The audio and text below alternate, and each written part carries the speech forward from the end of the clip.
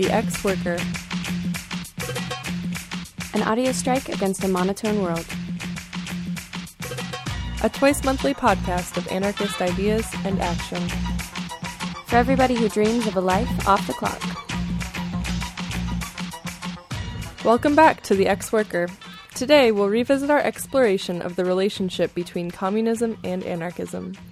If you haven't listened to episode 20, you might want to start there, because this episode is a continuation of the themes we started chipping away at last time. We'll also hear listener feedback from everyone's favorite gubernatorial candidate, anarchist prisoner Sean Swain, and extensive news and updates from struggles around the world. I'm Alanis. And I'm Clara, and we'll be your hosts.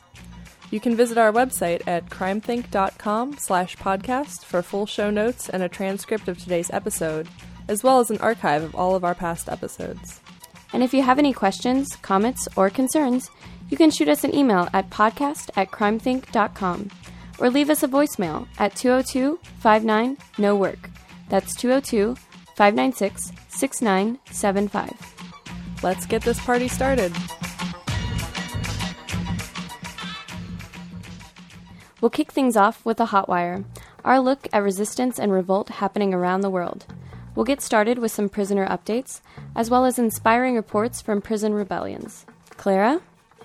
Animal liberation prisoner Brian Valancourt was sentenced to 9 years in an Illinois prison for attempting to burn down a slaughterhouse known as McDonald's. He is also facing charges in Florida for allegedly threatening a vivisector. A link to his legal support fund can be found on our website. In France, Damien Camelio was sentenced to 2 years for his involvement in 2 attacks claimed by the group GADI.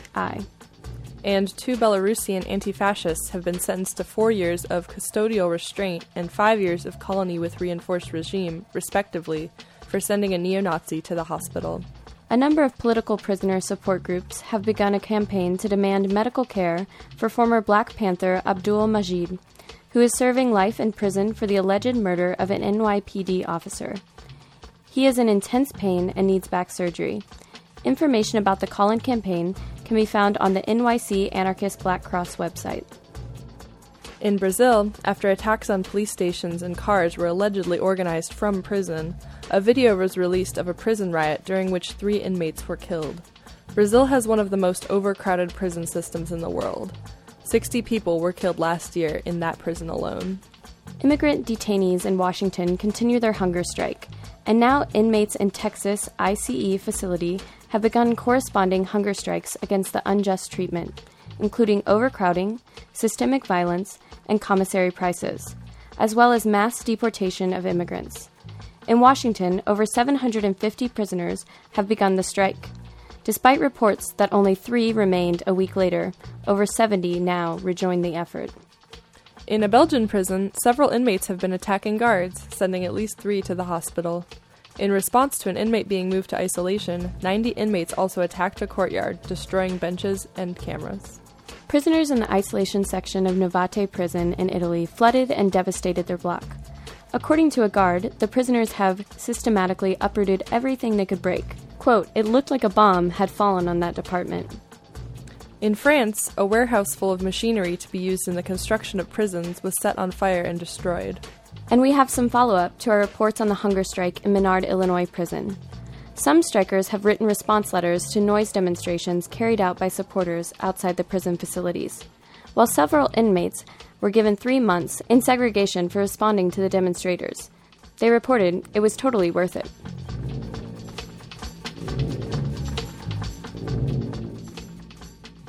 And now for some animal liberation actions. In Israel, the website of several companies that profit from the exploitation of animals were hacked and changed to display animal liberation messages. While in Istanbul, 4 bunnies were liberated from a pet store during a protest against the new animal protection law, which includes permission to use stray animals as test subjects. The action was dedicated to all the species about to be ravaged in the destruction of the northern forests of Istanbul. In France, the offices and computer system of a cattle market were destroyed by explosives and fire. A blue marlin punctured part of a BP storage barge floating off the coast of Angola. The attack shut down the transfer of crude for 5 days, resulting in losses of $100 million. To To date, no suspects have been caught. Next up, we have several reports of eco-defense actions and land struggles. A series of blockades continued this weekend against Peabody Coal, who are trying to expand strip mining in southern Illinois. Yellowstone National Park announced an end to their controversial bison trapping practices after a lone man staged a day-long blockade. And in South Dakota, a single Lakota woman blocked a megaload truck from illegally driving through her tribe's territory. Villagers in Burma clashed with 200 to 300 police, who showed up to bulldoze their land to build a new police station. Communist rebels in the Philippines claimed attacks on a police station and military base as punishment for their reign of terror against indigenous and other communities resisting local mining operations. After a rally opposing violence against women in Malmö, Sweden, several people were attacked and beaten by fascists associated with the Swedish Party, which was formerly known as the National Socialist Front. In other news, France has been going hard. In recent weeks, the Basilica Sacré-Cœur, a famous tourist attraction in Paris, was vandalized in solidarity with Spanish anarchist prisoners Monica and Francisco. A Red Cross office had its windows smashed out because of their role in the detention and deportation of immigrants. Windows were also broken in a public railway shop claimed against the TAV in solidarity with Claudio, Mattia, and Nicolo. There have also been several attacks on police, including the use of swords, crossbows, guns, and even a dumbbell dropped from atop a building. Other attacks against the police include squatters in the UK resisting an eviction by throwing paint and projectiles and setting up booby traps. In San Francisco, the offices of Nazi publishers Countercurrent were attacked with bricks and paint bombs. In Ontario, protesters near the Tyendinaga Mohawk Reserve blockaded a rail line to draw attention to missing and murdered Aboriginal women. In the past few years, over 800 Aboriginal women have gone missing or were murdered. In South Africa, residents in Bekkersdal have been rioting over issues such as municipal corruption, unemployment, and crime. Children have been flooding out of class and into the streets. Residents constructed barricades of burning tires and rocks, and have pelted canvassing politicians with stones. This all accompanies a 2-month platinum miners' strike. Protesters report being shot at by the police. Dock workers in Portland, Oregon, walked off the job for a day in solidarity with Honduran dock workers who are resisting a labor agreement. The Honduran company is related to the one operating the dock in Oregon. Activists in San Francisco also protested the Honduran consulate the next day. A police station and police cars in Athens were torched on the anniversary of the death of Lambros Foundus, a Greek anarchist killed by the police during an attempted vehicle expropriation. And last but not least, 10 police cars have been torched in Brazil. Just 'cause? Just 'cause.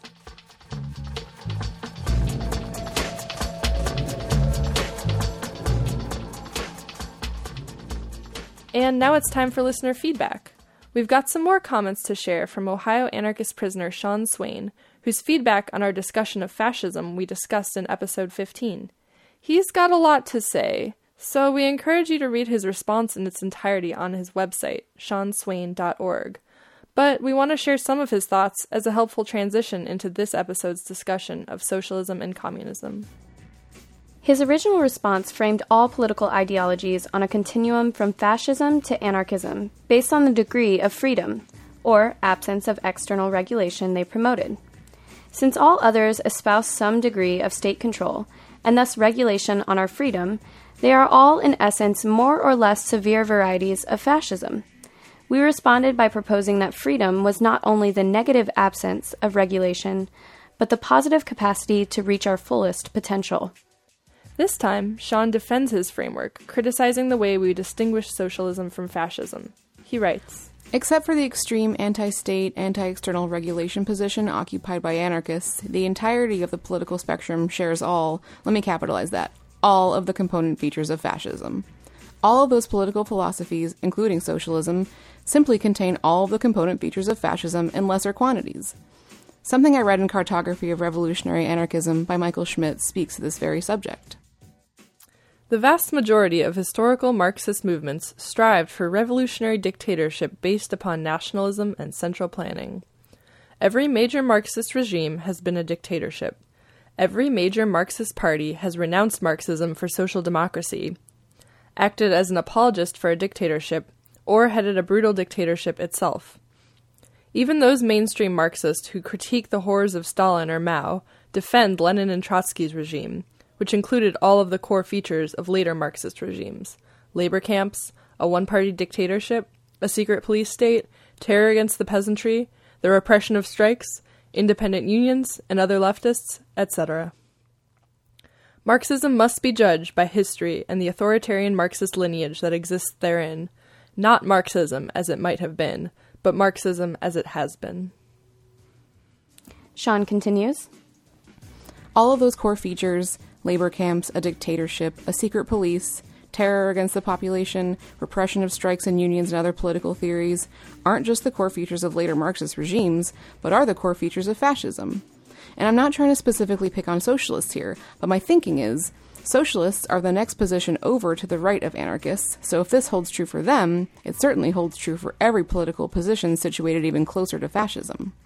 Sean goes on to critique the idea that socialists and other state leftists are allies of ours against the fascists. There's an idea that socialists and other state leftists are allies of ours against the fascists because state leftists are further away down the continuum from fascists. And because they are sometimes positioned just to the right of us, we take that proximity as commonality. We ally ourselves with state leftists in common cause against the fascist menace. And invariably, every single time, the socialists, aka fascist lights, aka state worshippers, with all the components of fascism but to lesser degrees, stab us in the back at a critical juncture and turn the tides in favor of the fascists, with whom they share a god, the state. Ask Durruti. Socialists did it in the Spanish Civil War time and again. Then Stalin made a secret pact with Hitler, the most fascist of fascists, while Jews, gypsies, and anarchists filled Nazi concentration camps. To present an analogy, Sean, the zombie apocalypse is upon us. We have to fight the zombies. Okay, who are our allies? Those dead, rotting, shambling, drooling people over there who are trying to eat our brains? See how that sounds? We're going to team up with the closest fascists to fight the out-and-out fascists? I would say, let me know how that works out for you. Except we have examples of how that works out over and over and over. I don't want to play nice with someone who intends to impress me as soon as we bump off his competition and do most of the fighting and dying in the process. I know how this sounds, but fuck socialists. They're not anti-fascist, and they're not our pals. Never have been, and we've got the scars to prove it. There's no long-term benefit from working socialists unless you're excited at the prospect of serving time in the gulag under the next Stalin, in which case you're already a socialist, so why are you even reading this far? And somehow socialists have duped us into thinking that we don't have the numbers to engage in a purely anarchist resistance using anarchist strategies and tactics without compromising on principle and begging the socialists to derail our anti-state efforts.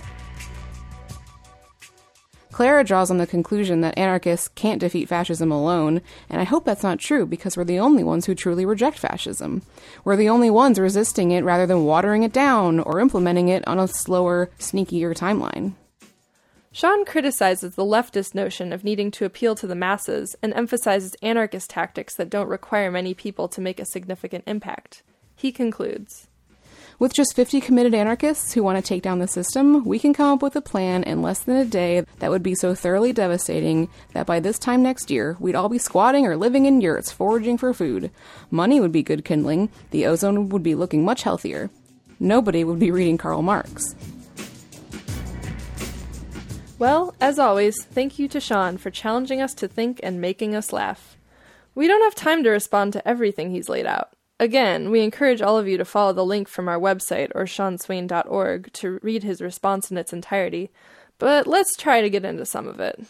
First of all, as Sean alludes to, history confirms much of the suspicion he expressed about anarchists working with socialists.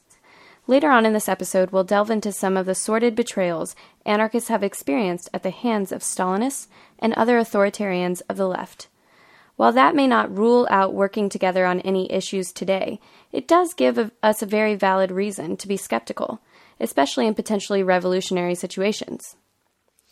However, once again, we take issue with the single-axis framework of freedom based on external regulation. We made our case for that in episode 15, so we won't rehash it, except to say that conceiving of a graph with an x-axis that ranges from hierarchy to equality and a y-axis that spans from centralization to decentralization may give us a more nuanced way to plot our politics onto the coordinates of freedom. For example, you can say that socialists are not anti-fascists, and argue that fairly convincingly based on the similarities between state socialists and fascist regimes in power. But if you look at who's doing anti-fascist organizing across the globe today, you'll notice that it includes a whole lot of socialists and communists. It's not hard to see the differences between socialism and fascism on paper, but according to Sean, what's most important is how these ideologies have played out in an actual practice. Fair enough. Still, a model that can contrast the centralized hierarchy of fascism against the centralized equality of socialism can help us understand why these guys are battling it out despite sharing key characteristics, and how we should position ourselves relative to them. Still, if what really matters is what these people do when they've got the reins of power, then Sean's point stands. One concern about the single continuum, though, is that it leaves room for the libertarians and anarcho-capitalists to promote their visions as true freedom simply because it rejects the state, even if their concepts of private property secure the basis for continued inequality and domination. Like all frameworks and theories, what's important is what it allows us to do. And a theory of freedom based on the degree of external regulation does point to a particular strategy. Work only with anarchists in small groups and forget about mass appeal or recruiting or allying with anyone else. Given that, one concern we have with Sean's critique of numbers is that it seems like it could be a slippery slope towards vanguardism, by which we mean the idea, a very communist idea, I might add, that a revolutionary struggle requires a small group of specialized revolutionaries with the correct ideology to lead masses in order to succeed. No doubt Sean would throw up in his mouth a little, if we were to even imply that he had a socialist bone in his body. And we should be clear, the socialist notion of a vanguard party is explicitly about taking over state power to wield it over others, whereas anarchists working alone in small affinity groups aim to dismantle it. This has been a conflict between socialists and anarchists since the very beginning, when Marx locked horns with Bakunin, who was interested in conspiratorial secret societies rather than mass parties with their hierarchies and congresses. Sean writes in that tradition of anarchists who reject mass organization and instead advocate focused action by individuals and small affinity groups that can destabilize hierarchical structures and find resonance among others. But there is a risk of getting too concerned with purity, stuck in an elitist bubble that can be isolated and neutralized. We can find affinity wherever folks are acting in sync with our interest and our desires, regardless of ideology or political identity, right? But it's not just a question of ideological purism. There's the very concrete practical question of whether folks who participate in liberation struggles but promote authoritarian means will actually have our backs and fight for freedom when the chips are down. And if history is any guide, we have every reason to suspect that the answer is no. Anyway, decide for yourself. We chose these excerpts from Sean's response because they are a great introduction to the themes we'll be exploring in this episode's feature. When it comes to socialists and communists, do we have affinity with them? What does history teach us? Where do we go from here? As always, keep the comments coming to podcast@crimethink.com.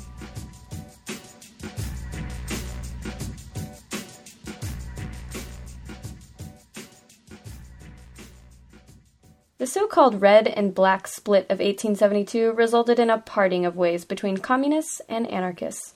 The First International never recovered and petered off over the next few years. Anarchists convened an anarchist international in Saint-Imier, Switzerland, which lasted only slightly longer.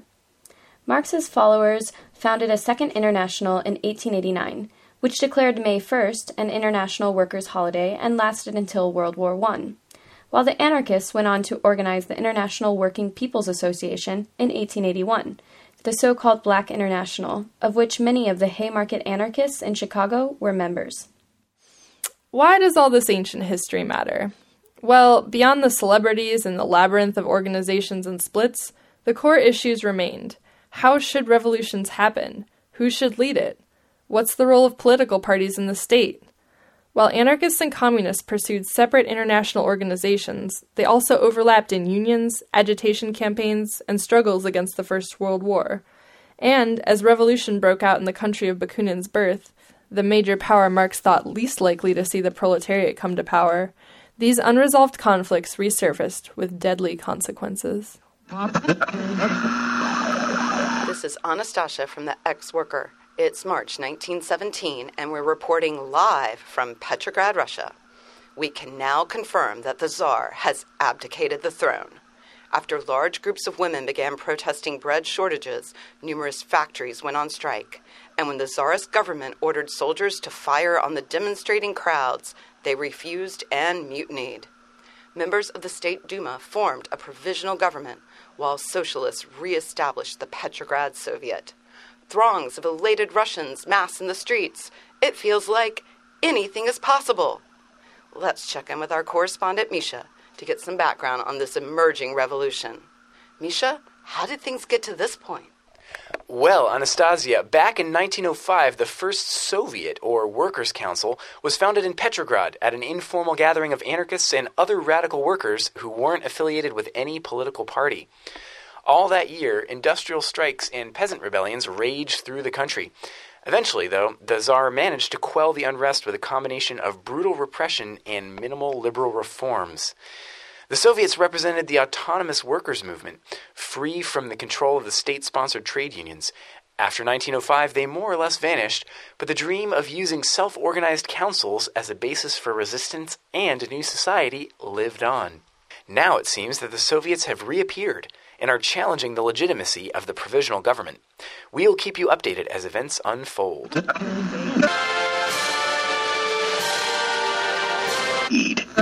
Welcome back, listeners. It's December 1917, and this is Anastasia, reporting live from Petrograd, where last month an armed insurrection led by the Bolshevik faction has deposed the provisional government. Since we last reported, peasant uprisings across the empire have seized land from the aristocracy, while soldiers and sailors, disgusted with the provisional government's efforts to continue Russian involvement in the war, declared that they would no longer recognize its authority. Strikes and demonstrations continued, with demand, all power to the Soviets, carrying the day. Finally, armed Bolsheviks seized government buildings here in Petrograd and many other cities. But the Bolshevik Party has been attempting to consolidate their power and direct the course of the revolution. Vladimir Lenin has established a new secret police force called the Cheka to attack counter-revolutionary activities. Leaders from not just the bourgeois parties, but also the Mensheviks and social revolutionaries have been arrested. Various regions of the empire have declared their autonomy, including Ukraine, where Bolshevik attempts to establish control have resulted in conflict. Let's now go to Misha, live in Moscow, to tell us about the anarchist role in the revolution so far. Well, Anastasia, anarchists have been on the front lines. Here in Moscow, the Dvinsk Regiment of the Revolutionary Army booted out the whites from the Kremlin, and the attack on the Constituent Assembly in October was led by Zalesnyakov, an anarchist sailor. Anarchists here passionately support the revolution. Many believe all power to the Soviets has the potential to mean the abolition of the state. But there are also definitely suspicions about the Bolsheviks. Back in July, when anarchists in Petrograd were involved in demonstrations attempting to seize power for the Soviets, the Bolsheviks attempted to take over and call them off. And now we see the Bolsheviks attempting to take over the Soviets that have been independent and self-organized until now. Thanks for joining us. It's December 1918, and the news, I'm afraid, is not looking so good. Misha joins us from Moscow to update us on the situation for anarchists and the developing Russian Revolution. Thank you, Anastasia. I'm going to start with a quote from the Burevestnik anarchist newspaper in Petrograd, addressed to the Bolshevik government. "We have reached the limit. The Bolsheviks have lost their senses. They want to purchase the goodwill of the bourgeoisie with the heads of anarchists. We regarded you as our revolutionary brothers. You are Cains. You have killed your brothers. You are also Judases, betrayers. Lenin has built his October throne on our bones. Now he is resting on our dead bodies, the bodies of anarchists. He's referring to the April raid by Lenin's Cheka against all the major anarchist spaces in Moscow. 40 anarchists were killed or wounded and hundreds imprisoned. On what grounds? Well, the supposed pretext for the raid was a group of anarchists who stole the car of an American general who was in town representing the Red Cross. Got him! But dozens dead and hundreds arrested for a stolen car? Obviously, this wave of repression had been planned for some time. Anarchists had been increasingly critical of the Bolsheviks in the months leading up to the raids, which were repeated in Petrograd shortly thereafter. The government claims they are not targeting ideological anarchists, but only, quote, criminal elements. Sound familiar, present-day listeners? But now they've shut down anarchist publications and targeted well-known organizers, even members of the Petrograd Soviet. We're hearing rumors that surviving members of the anarchist Black Guards are going underground and conducting attacks on government forces. In some southern cities, anarchists broke into the jails and freed all the prisoners. In July, we received this statement from the Bryansk Federation of Anarchists. Arise, people! The social vampires are drinking your blood! Those who earlier cried out for liberty, fraternity, and equality are creating terrible violence. The shooting of prisoners is occurring now without trial or investigation, and even without their revolutionary tribunal. The Bolsheviks have become monarchists! People! The gendarme's boat is crushing all your best feelings and desires. There is no free speech, no free press, no free housing. Everywhere there are only blood, moans, tears, and violence. Your enemies summon hunger to help them in their struggle with you. Arise then, people! Destroy the parasites who torment you! Destroy all who oppress you! Create your happiness yourselves! Do not trust your fate to anyone! Arise, people! Create anarchy and the commune!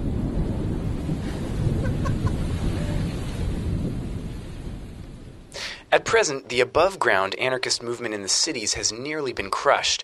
Anarcho-syndicalists have convened a congress and are publishing a new journal critiquing Bolshevik policies, but nobody knows how much longer they'll be allowed to continue. While some anarchists are participating in the Bolshevik government or fighting in the Red Army, most of them are facing repression as fierce as under the Tsarist regime. The situation is looking pretty grim here, Anastasia. Thank you, Misha. On a more hopeful note, let's turn now to Ukraine, where anarchist military leader Nestor Makhno has won some spectacular victories against the reactionary White Army. Anarchists in the ranks of the Bolshevik Red Army organized mass desertions to Makhno's revolutionary insurrectionary army, so that the Crimea region and surrounding territories are almost completely autonomous from Moscow. Unlike their opponents, the so-called Black Army is a democratic militia based on soldier committees and general assemblies. Free worker peasant Soviets are being established across the territory with no central control. We're excited to see what develops here in the months to come. Welcome back, listeners. It's December 1921, and we're reporting live from Russia, where the revolution has deteriorated into a nightmare. In Ukraine, Nestor Makhno's Black Army, after defeating the counter-revolutionary Whites, was betrayed by the Bolshevik Red Army, its leadership murdered through treachery, its supporters persecuted, and Makhno himself driven into exile. Meanwhile, Russia's economy is spiraling into collapse. Hundreds of peasant uprisings have erupted against the Bolshevik grain requisitioning, also known as theft, while workers in the cities rioted against the reductions in food rations and the violent repression of strikes. We're now going live to Misha in a naval fortress near Petrograd on the Gulf of Finland called Kronstadt. Misha, what's happened? Anastasia, in late February this year, a group of sailors from this naval fortress issued a list of demands to Bolshevik authorities, including reconstitution of the Soviets, freedom of speech and assembly for anarchists, left socialists, workers, and peasants, freedom for political prisoners, and other reforms. Lenin and Trotsky responded by declaring martial law in Petrograd and outlawing the Kronstadt protesters, accusing them of being counter-revolutionary conspirators. The garrison refused to capitulate and became a lightning rod for revolutionary resistance to the oppressive Bolshevik regime. As a March 6th radio broadcast from Kronstadt declared, "Our cause is just. We stand for the power of Soviets, not parties. We stand for freely elected representatives of the laboring masses. The substitute Soviets, manipulated by the Communist Party, have always been deaf to our needs and demands. The only reply we have ever received was shooting." And shooting they would indeed receive. Trotsky issued an ultimatum demanding that the rebels submit to his authority or face military invasion, and after ignoring overtures by Emma Goldman and Alexander Berkman to negotiate a peaceful solution, led an assault on the fortress. After days of bloody fighting, in which the garrison refused to fight offensively against fellow soldiers but defended themselves bitterly against the Bolshevik attack, the fortress fell on March 17th, with thousands of revolutionaries losing their lives or deported to prison camps. Since then, the struggle for freedom in supposedly revolutionary Russia has turned to ashes. The famous anarchist underground rebel Lev Cherny was murdered without trial by state forces in September, and much of the guerrilla resistance against the regime has faltered. The revolutionary promise of 1917 seems a distant memory. You can't have me. Nope.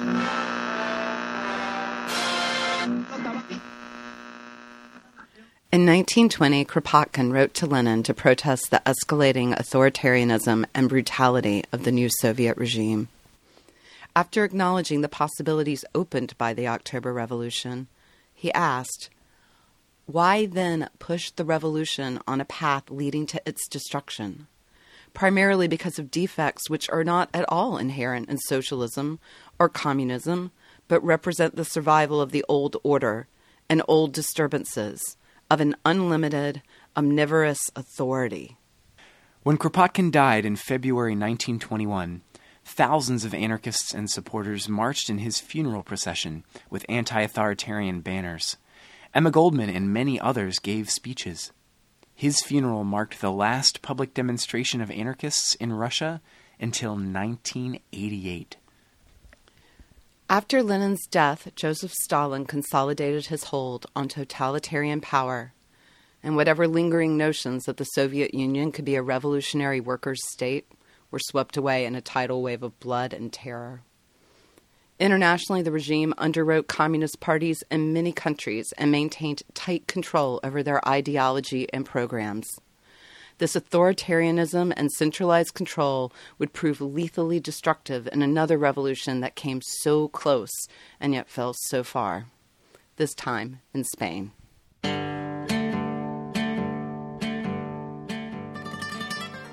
The Spanish Revolution broke out in 1936, with anarchists, communists, and other radicals overthrowing the government and establishing workers' militias to fight the fascist General Franco.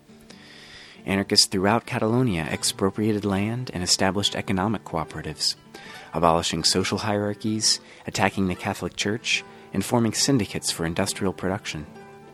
However, the Popular Front government, beholden to the Soviet Union as a source of weapons for the war, increasingly fell under the influence of Stalinist forces and began to purge and repress anarchist and Trotskyist elements. In May 1937 in Barcelona, communist government police fought pitched battles against anarchists, killing hundreds.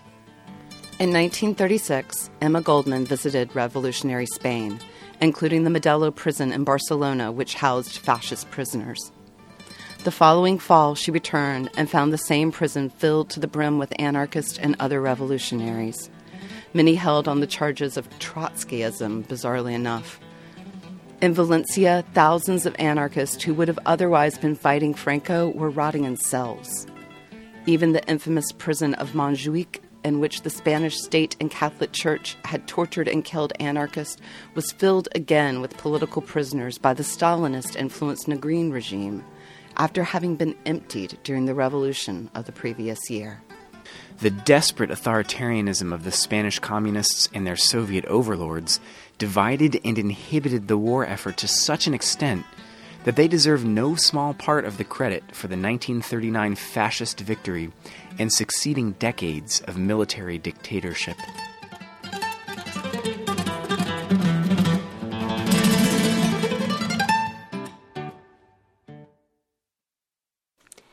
In Cuba, the successful revolution of Fidel Castro, aided by anarchist militants who fought in the guerrilla struggle, immediately betrayed the most radical participants, expelling anarcho-syndicalists from the Cuban Workers' Confederation and shutting down its publication. Numerous anarchists went into exile after the revolution or died in Castro's prisons. The defeat of the Spanish Revolution, the post-World War II economic stabilization through the Marshall Plan, and emergence of the Cold War binary seemed to dampen the prospects for revolt in 1950s and 60s Europe. Yet, beneath the surface of capitalist prosperity, discontent simmered and soon would boil over. In May of 1968, Paris erupted into an unexpected rebellion, as student protesters building barricades and fighting police were joined by striking factory workers. The situation escalated, and before long, over 11 million French workers were on strike, bringing the entire economy to a halt. Yet, within a few weeks, the conservative de Gaulle government seemed to have the situation back under control. How? In no small part due to the willingness of communist leadership to cajole their rank and file back into line and defuse a potentially revolutionary situation. In their book, Obsolete Communism, Daniel Cohn-Bendit, a participant in the upheavals, and his brother, Gabriel, describe the role of the Communist Party in promoting xenophobic fears of outside agitators, refusing to endorse general strikes that they couldn't control, and attacking the revolutionary students for giving the state and fascists a cause for retaliation through the radical actions. The Communist CGT Union negotiated a settlement with the government to get the workers back to work, and when the workers they claimed to represent refused en masse, they functioned as strike breakers. As General Secretary M. Georges Seguy of the CGT put it, public opinion, deeply upset by all the trouble and violence, confused by the equivocal position and the free and easy attitude of the state, has come to look upon the CGT as a great force for peace and order. The communists declared, quote, "In all our demonstrations, we communists scorn the black flag of anarchy, but march firmly under the tricolor banner of the nation and the red flag of socialism." Party bureaucrat Waldeck Roche claimed, "The communists love their country passionately, and because they love it, they want to see it free, prosperous, and peaceful." Deploying this nationalism helped reinforce the legitimacy of conservative government and prevent the risk of it spreading across borders. They claimed that the militants who continued to agitate for strikers and resist the united call from communists and the French state to go back to work were privileged middle-class bourgeois, out of touch with the workers, troublemakers, outside agitators, etc., etc. Sound familiar? We hear these same arguments today whenever anarchists aren't willing to accept the limits that leftist managers attempt to place on social rebellion. As the Cohn-Bendits succinctly put it, quote, "The role of the Communist Party was simply to prevent workers and students alike from issuing a radical challenge to their common exploiters."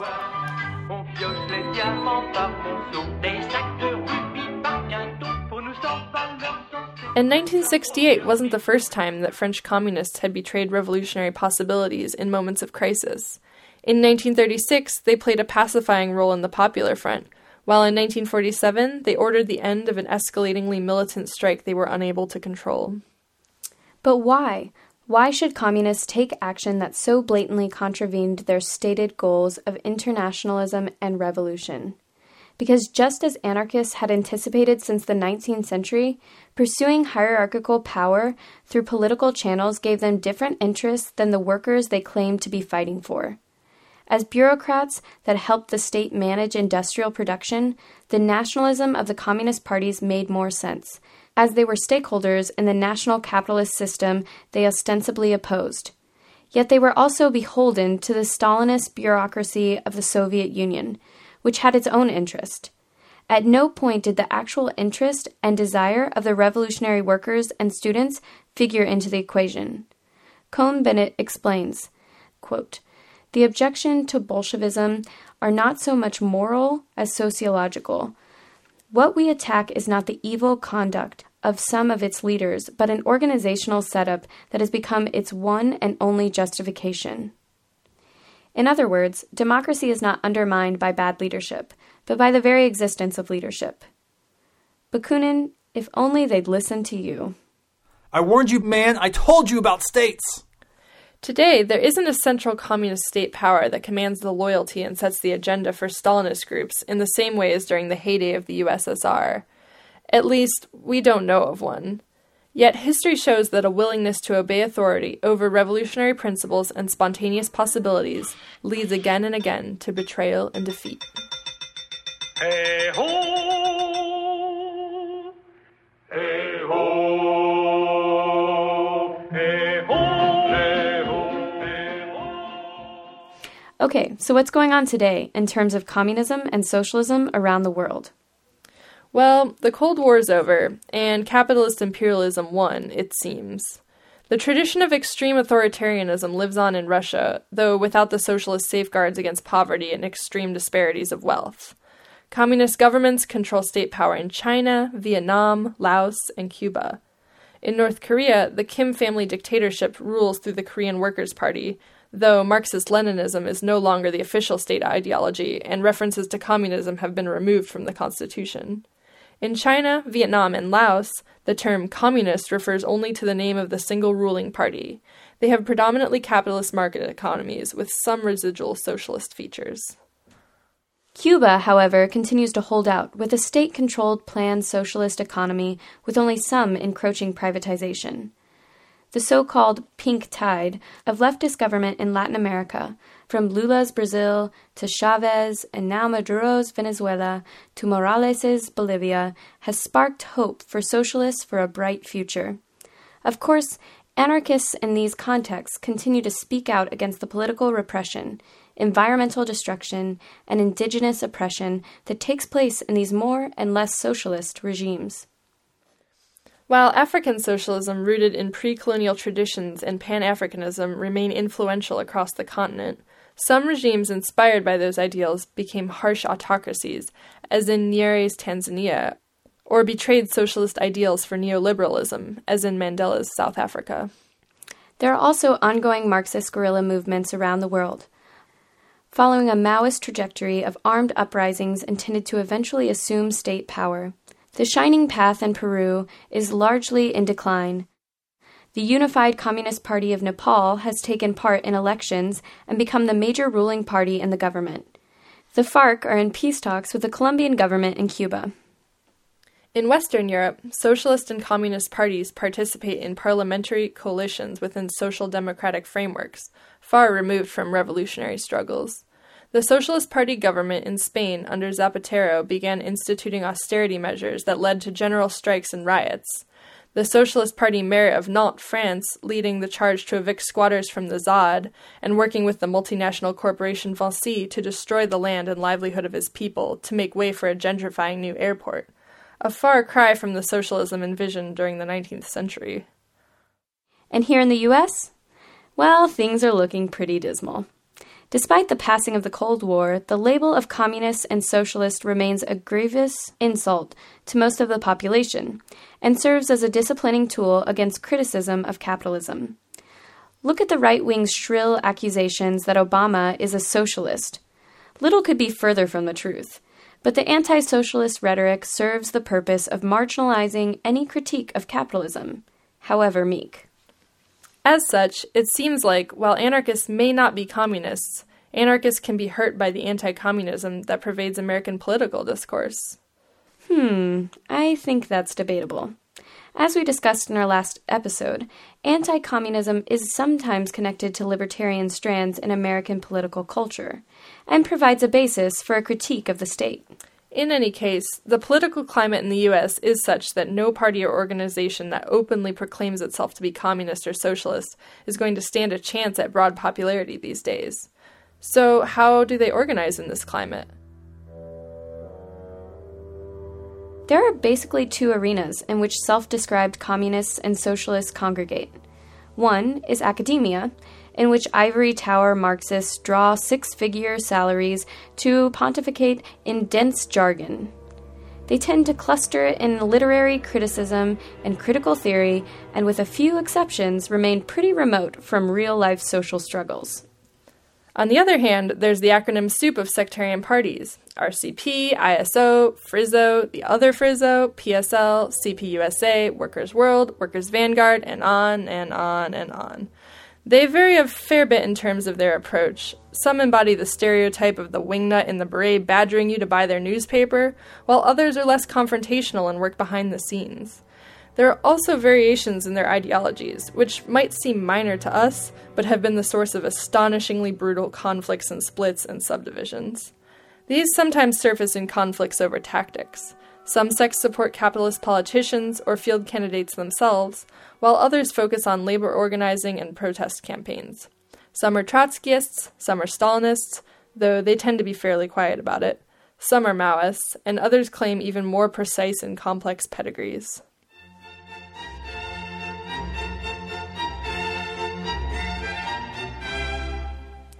But what do they actually do? Well, many engage in a strategy called intryism, which involves members of a smaller group collectively agreeing to join a larger group and attempting to influence its direction from within. For example, some communist splinter groups attempted to do this on college campuses during the resurgence of students for a democratic society a few years ago. In other cases, the leadership or main organizers from a particular group will all be members, more or less secretly, of a particular communist sect. This is the case in some smaller unions. Another common variation involves running a large public campaign around a broadly popular issue under a generic organizational name that is secretly run by a sectarian party. During the massive protests against the Second Iraq War in 2003, groups such as Answer Coalition, United for Peace and Justice, and the International Action Center were either directly front groups for or heavily influenced behind the scenes by parties such as Workers' World and the Communist Party USA. But all in all, there really aren't very many of them. It's hard to imagine that any of these parties have more than a couple hundred active members, some probably more like dozens. Yet, they represent some of the most active political organizers in a wide range of left struggles. If you're an activist on a variety of different campaigns, chances are you'll engage with them, whether you're aware of it at the time or not. What do these groups stand for? In some cases, the positions they take are pretty indefensible. We read in the Workers' World newspaper that the party affirms its solidarity with Comrade Kim Jong-un and argues that progressives in the U.S. are obligated to defend the North Korean state against the imperialist lies and attacks. Seriously? Yep. Sorry. But trying to keep the Cold War alive by rooting for the losing team is not a useful political strategy. And allying yourself with a dictator at the helm of one of the most horrifically repressive regimes in the world doesn't leave us confident that we are actually fighting for the same liberation. That same logic is exactly what Ukrainian anarchists were critiquing in the statement we read earlier. Ditch the so-called anti-imperialist politics that lead leftists to support Russian imperialism just because it's counter to U.S. interests. At the same time, look at the issues around which communists are engaging. Police brutality, political prisoners, economic exploitation. There's clearly a lot of overlap. The Workers' Vanguard has issued an appeal to support the NATO 3's legal defense, while Workers' World celebrated the release of Russell Maroon Shoatz from solitary confinement. Some of us anarchists who've been organizing for a long time have deeply rooted personal connections with communists, have fought side by side with them in social struggles, and have benefited from their ability to mobilize solidarity from broad networks. Should historical baggage or ideological differences keep us from participating alongside communists when we're fighting in the same battles?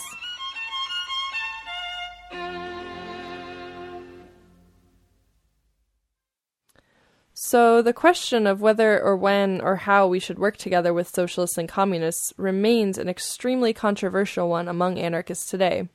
Ultimately, it's up to you. Drop us a line to podcast@crimethink.com and tell us about your experiences as an anarchist working with socialists or communists, and your perspectives on what affinity does or doesn't exist. And now it's time for next week's news, a look at some events coming up in the next week. Organizers in Bloomington, Indiana, will be hosting the Campus Conflict Conference this weekend in hopes to link university campus-based struggles across the Midwest. More information can be found at iubassembly.tumblr.com. And last but not least, we have a few prisoner birthdays coming up. On April 7th is Chuck Sims, Africa. On April 13th, Janet Holloway, Africa. Both are members of the Move 9. There are currently 8 Move activists in prison, each serving 100 years after being framed for the murder of a cop in 1979. And that's it for this episode of The Ex-Worker. Thanks to Sean Swain for the feedback and to Underground Reverie for the music. Remember, you can find more information about everything we've talked about on today's show on our website, crimethink.com/podcast. Until next time. Arise, people! Create anarchy and the commune!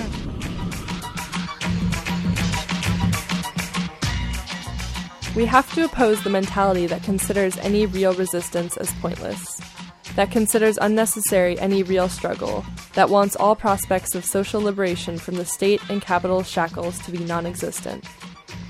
Especially today, when the leaders can only provide poverty, misery, and repression for modern slaves, we can and must put all of our efforts into realizing our imperatives.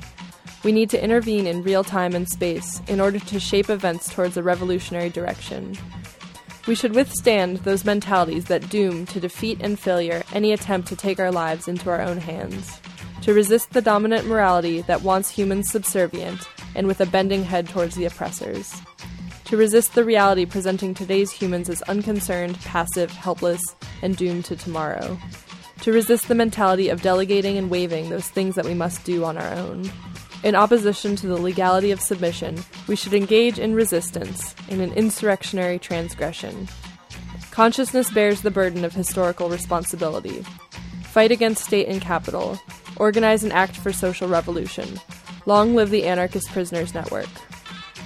Greek anarchist prisoner Kostas Sakas, February 17, 2014.